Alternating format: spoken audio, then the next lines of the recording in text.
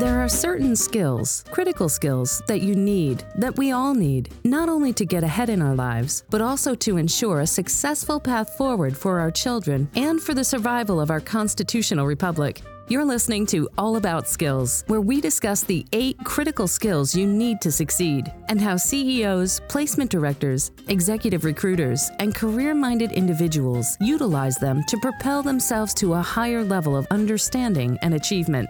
Get ready to learn, master, and excel with your host, Charlie Jett. Thank you, Ann, and welcome to It's All About Skills. This is a series of programs where we discuss the critical skills and their application in the real world. My name is Charlie Jett, and we're coming to you from our studio in beautiful downtown Chicago. I'm an internationally certified professional coach specializing in career management, skill development, positive intelligence, and career crises. And we have a wonderful guest today.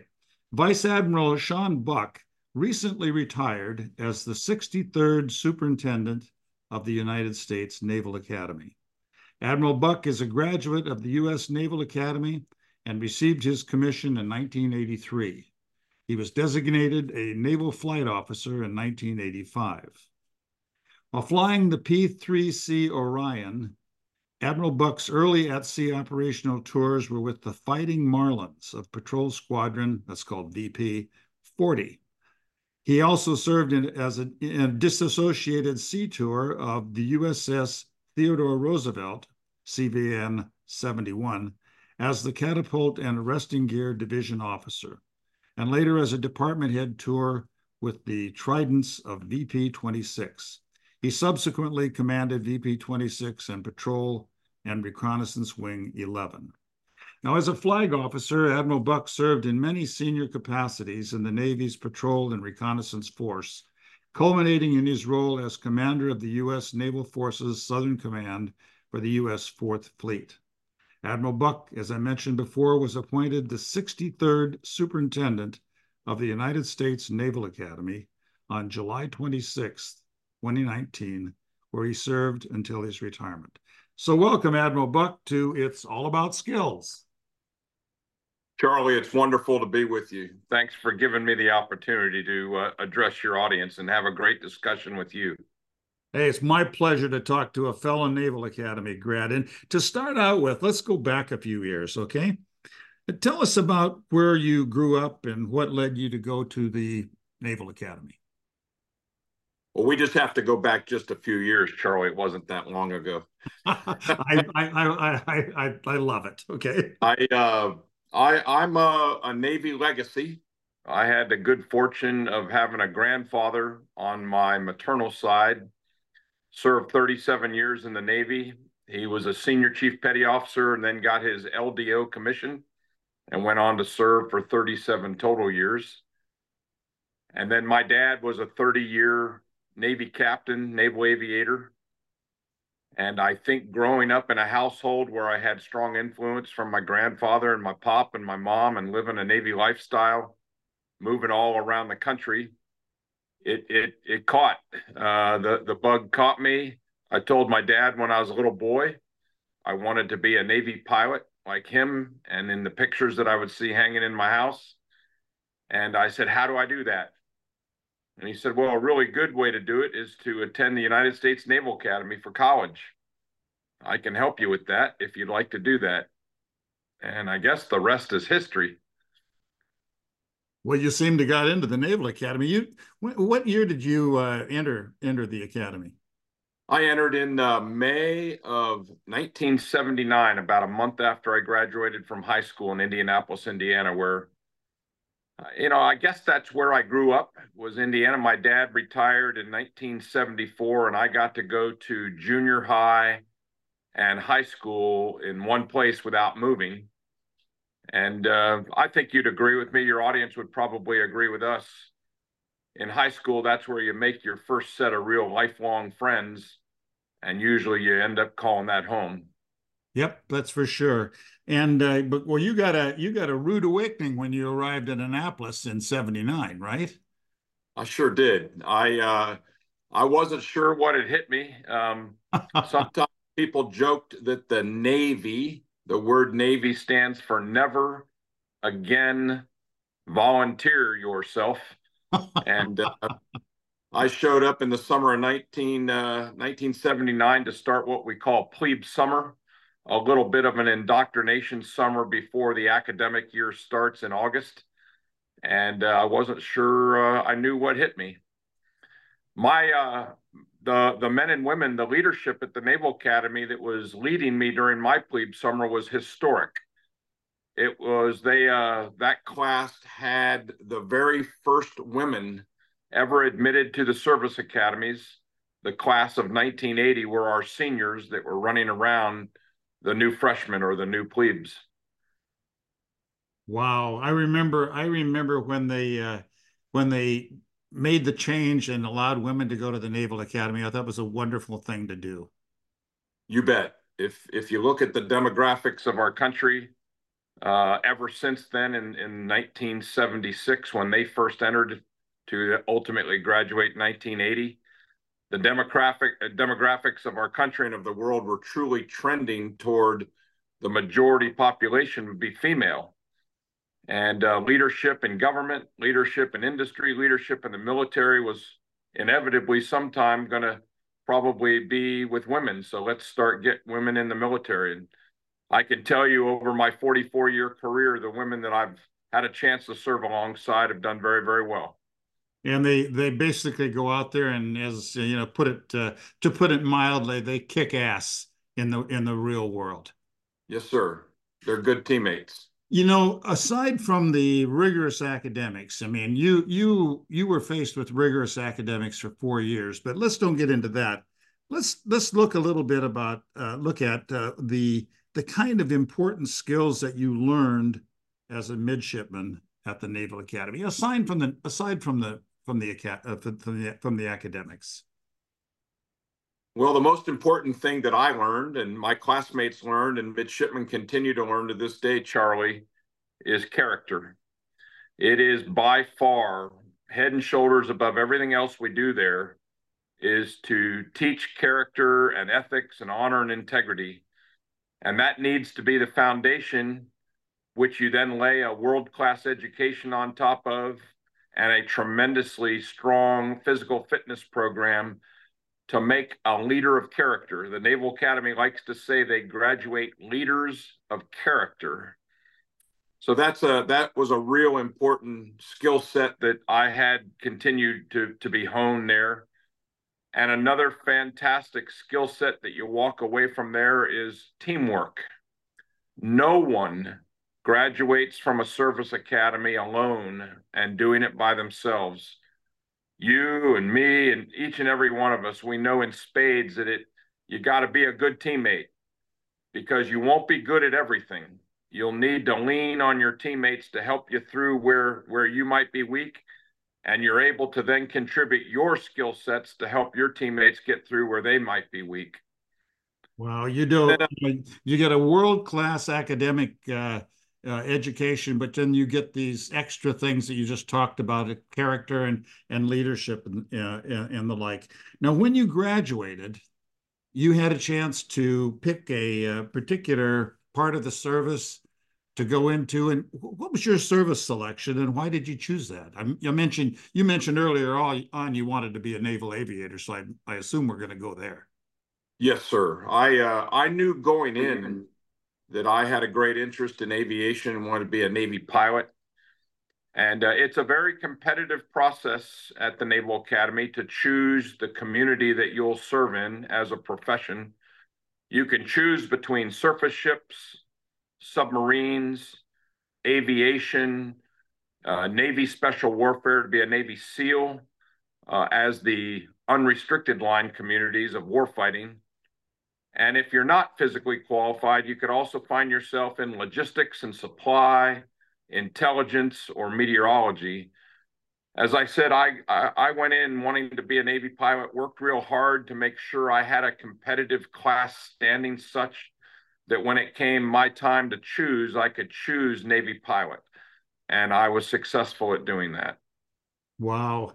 Well, you certainly have an opportunity to do practically anything. But one of the nice things about graduating from the academy and so forth is when you do graduate, you've got a job. I mean, Yes. there's no problem with that. And you have a job and you have a good one that is way beyond your normal years. Now, tell us a little bit about your Navy experience and your career uh, after choosing Navy Air up to the point where you were selected to flag rank. What were the most important skills that were critical for you during this period in your Navy career? What the Navy's looking for in their young officers and their young enlisted when they first join is after they give us our professional training, once they taught me how to fly an airplane, then we're really hoping to get 5 to 8 or 5 to 9 really solid years of warfighting where you practice the professional warfighting skill you had, flying airplanes, projecting power, delivering weapons, and chasing bad guys around the world to protect our national defense.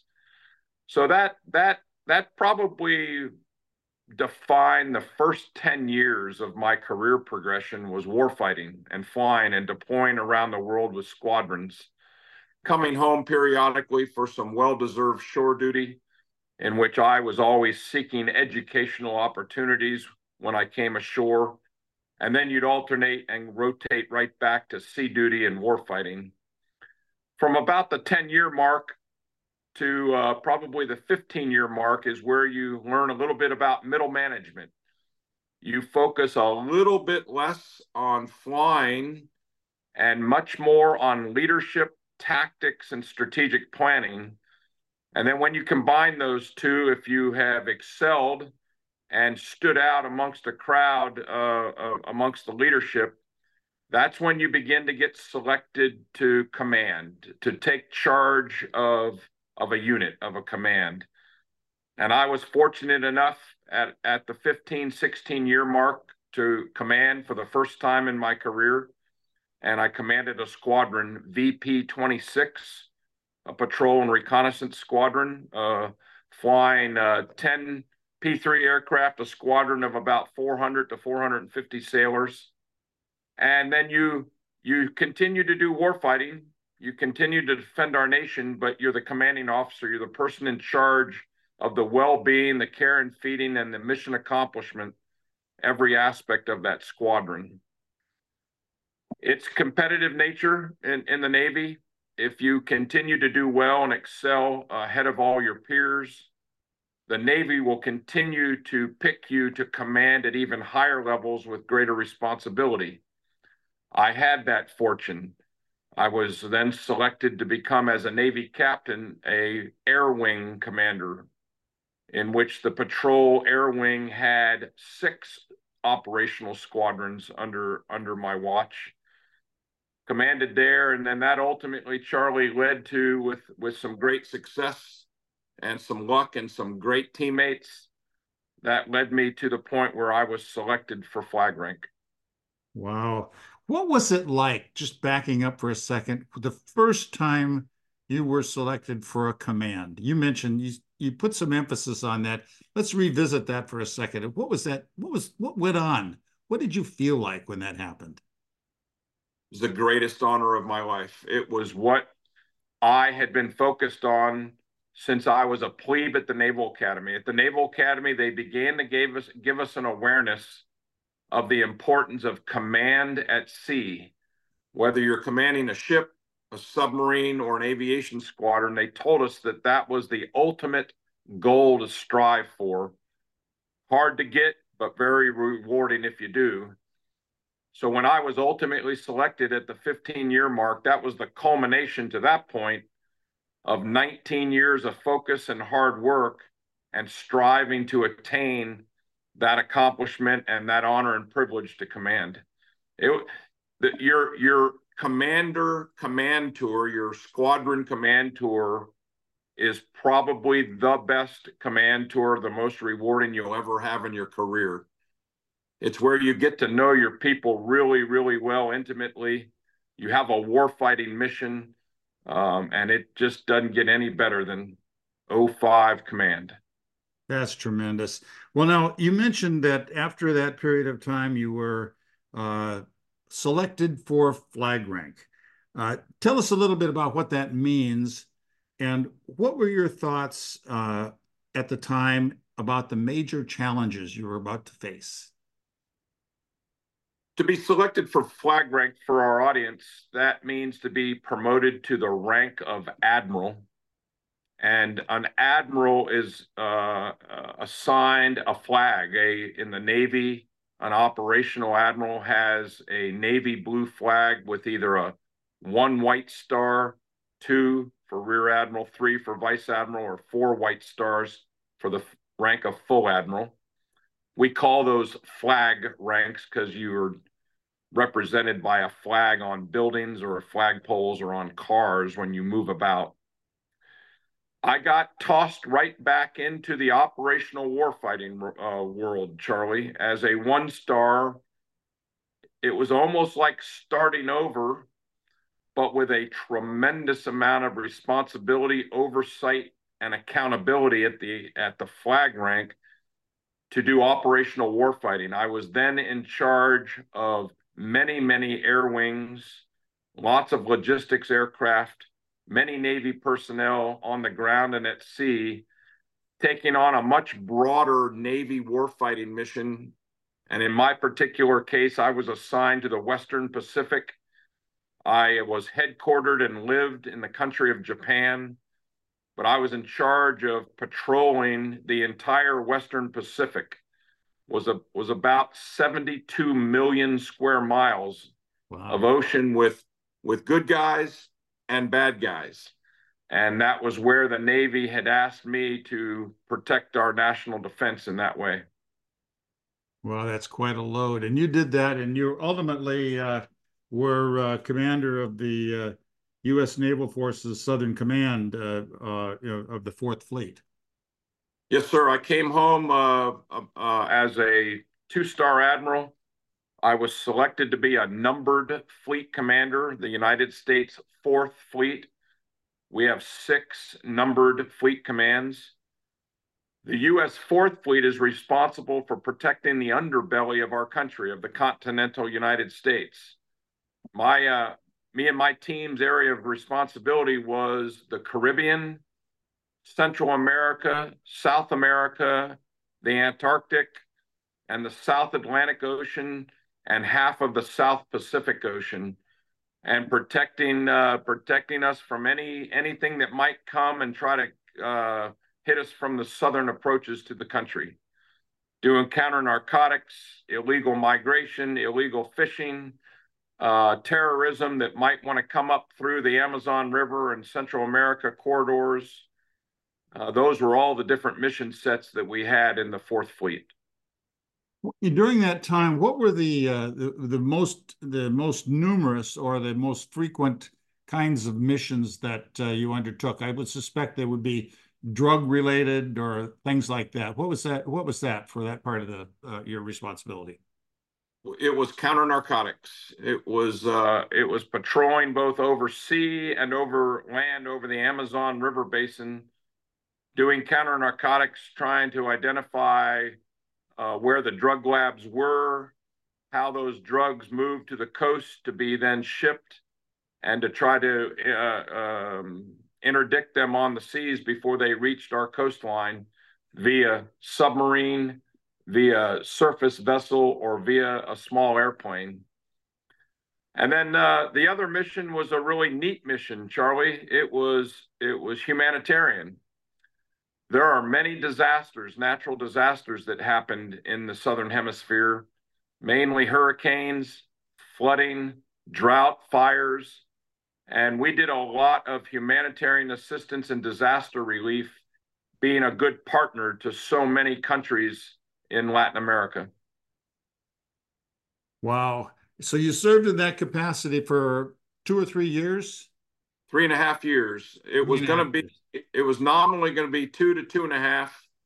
And the Chief of Naval Operations extended me an extra year in command, as he had anticipated me being his selection to go be the superintendent of the U.S. Naval Academy, and to get my timing in line to properly relieve the former superintendent, I stayed in command of the 4th Fleet an extra year, so 3.5 years.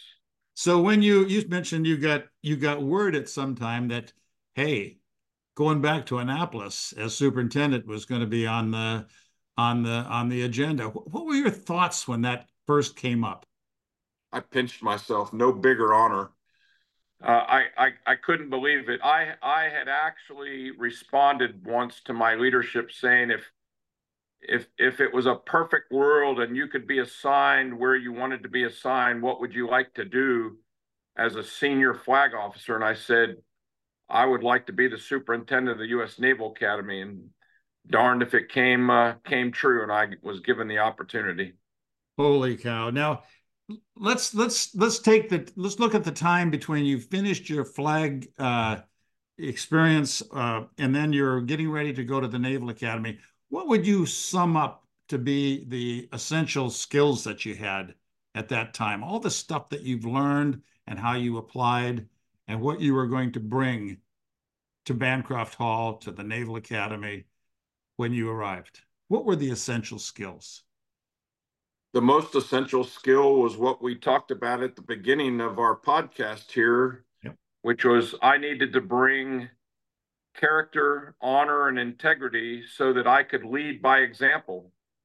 It was the number one thing that we continue to imbue upon the midshipmen, and the best way you do that is through your example, from the superintendent on down. So I brought my character with me. I understood I was selected because of my reputation of knowing how to take care of people really well. And I was in charge of the care and feeding of 4,400 young 18 to 22-year-old young men and women. And their parents had entrusted them to our nation, to our Navy, to our Naval Academy. And it was my solemn promise to be able to take care of their kids as they sent them off to college and sent them off to military service. I'm also good at team building, and there's no way that you can run the United States Naval Academy by yourself. I was fortunate enough to be paired up with a fantastic team, and I used my team building skills to empower them to help us as a team get us through. And we got through a very difficult situation, Charlie. I was the superintendent during the pandemic. Wow. And it was a heck of a challenge to keep that school open, to keep it running on time, to graduate each year 1,000 young men and women for the fleet, and to do it safely and still deliver a world-class education, still give them as many hands-on leadership opportunities as we could get them, so that they were confident and capable young leaders to go to the fleet. And I'm very proud to tell you that the Naval Academy team, we did it. You sure did. You sure did.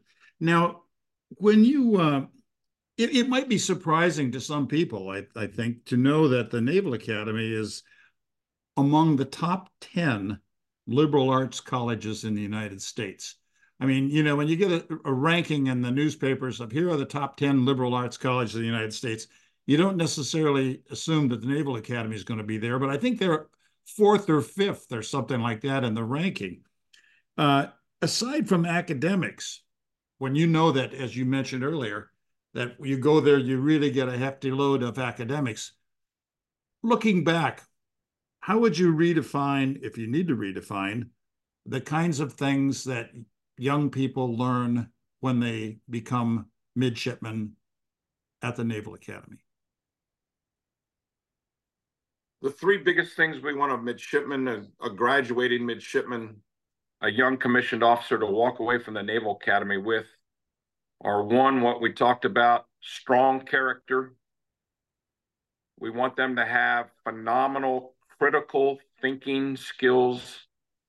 We want them to be very agile on their feet to when they're confronted with complex or complicated problems, to be able to critically think through them and solve them. And we also need them to graduate with phenomenal time management. Those are things that will truly allow them to multitask. And as a naval officer, as you know, and as I know in our careers, you need to be able to multitask very, very well and never drop any of those spinning plates that you got up in the air. If I look back, I would not re-wicker anything, Charlie. I think the recipe for success is as it is at the Naval Academy now. We focus on character development and leadership development. We focus on a very, very strong STEM education, although it's mixed in with a tremendous liberal arts education. That's why we're ranked #6 liberal arts school in the nation. And also there's a tremendous physical fitness program. Every midshipman has mandatory physical fitness standards, which are very stringent. I wouldn't change a thing. As I ask the fleet, who is the customer, they're the recipient of the product of the Naval Academy. When I ask the commanding officers out in the fleet, are you satisfied with Naval Academy graduates? They say, yes, no problem. Keep up the good work. Fantastic. Well, you know, in life, everything is a life cycle, and all good things come to an end.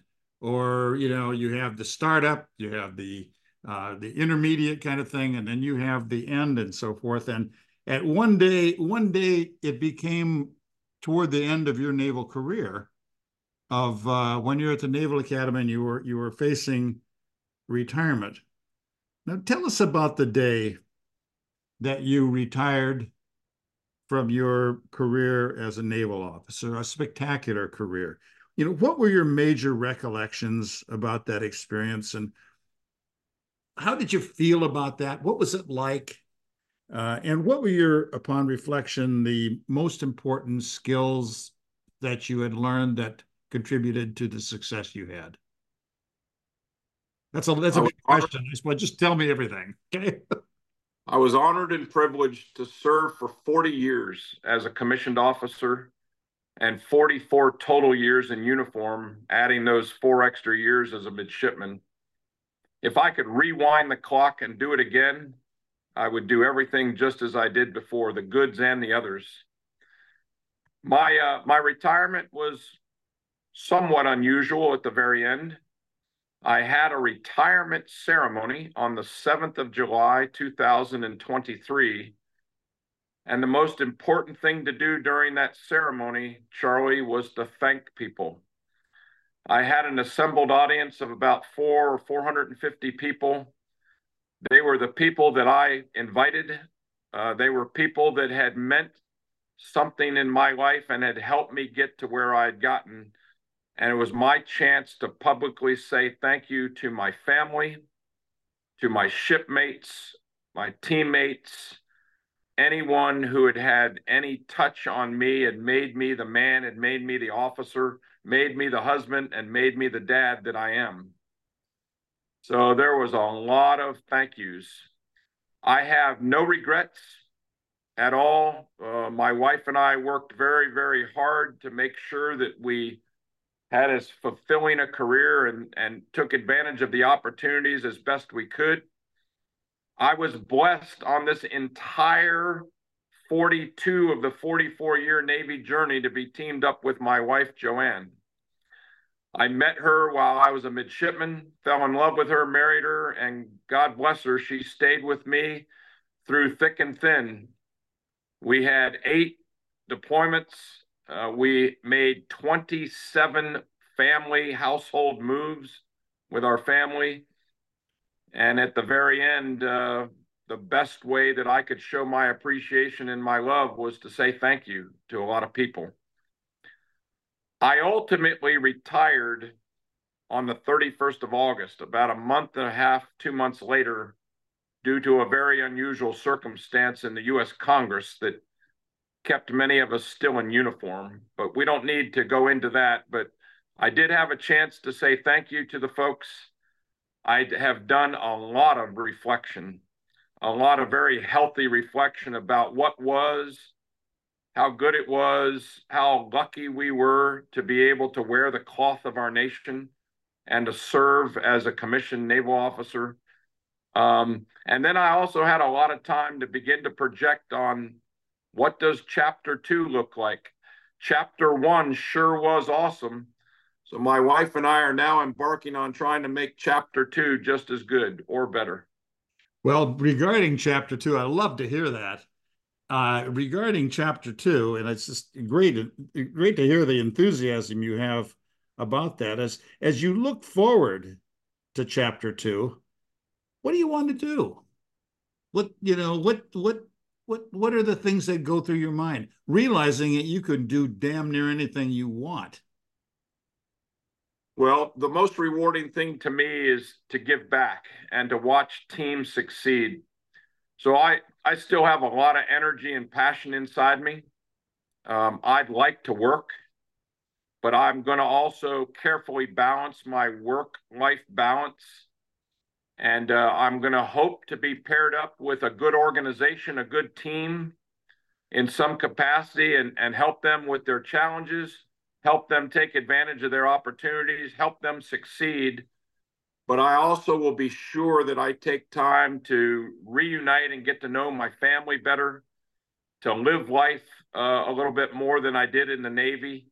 So I will do my best to learn how to balance that. That's a difficult thing to do, Charlie. I have been running at 100 miles an hour for 40 years.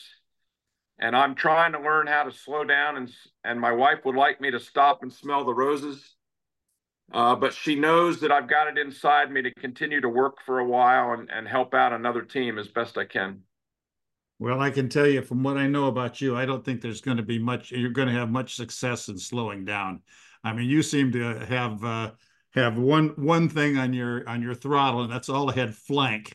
I mean, if you slow down, it'll be go from flank to full. Okay, so now let's just imagine for a minute that and this may happen to you. It might have happened to you already, but assume that you returned to your high school in Indianapolis and so forth, and you were asked to give a high school graduation address.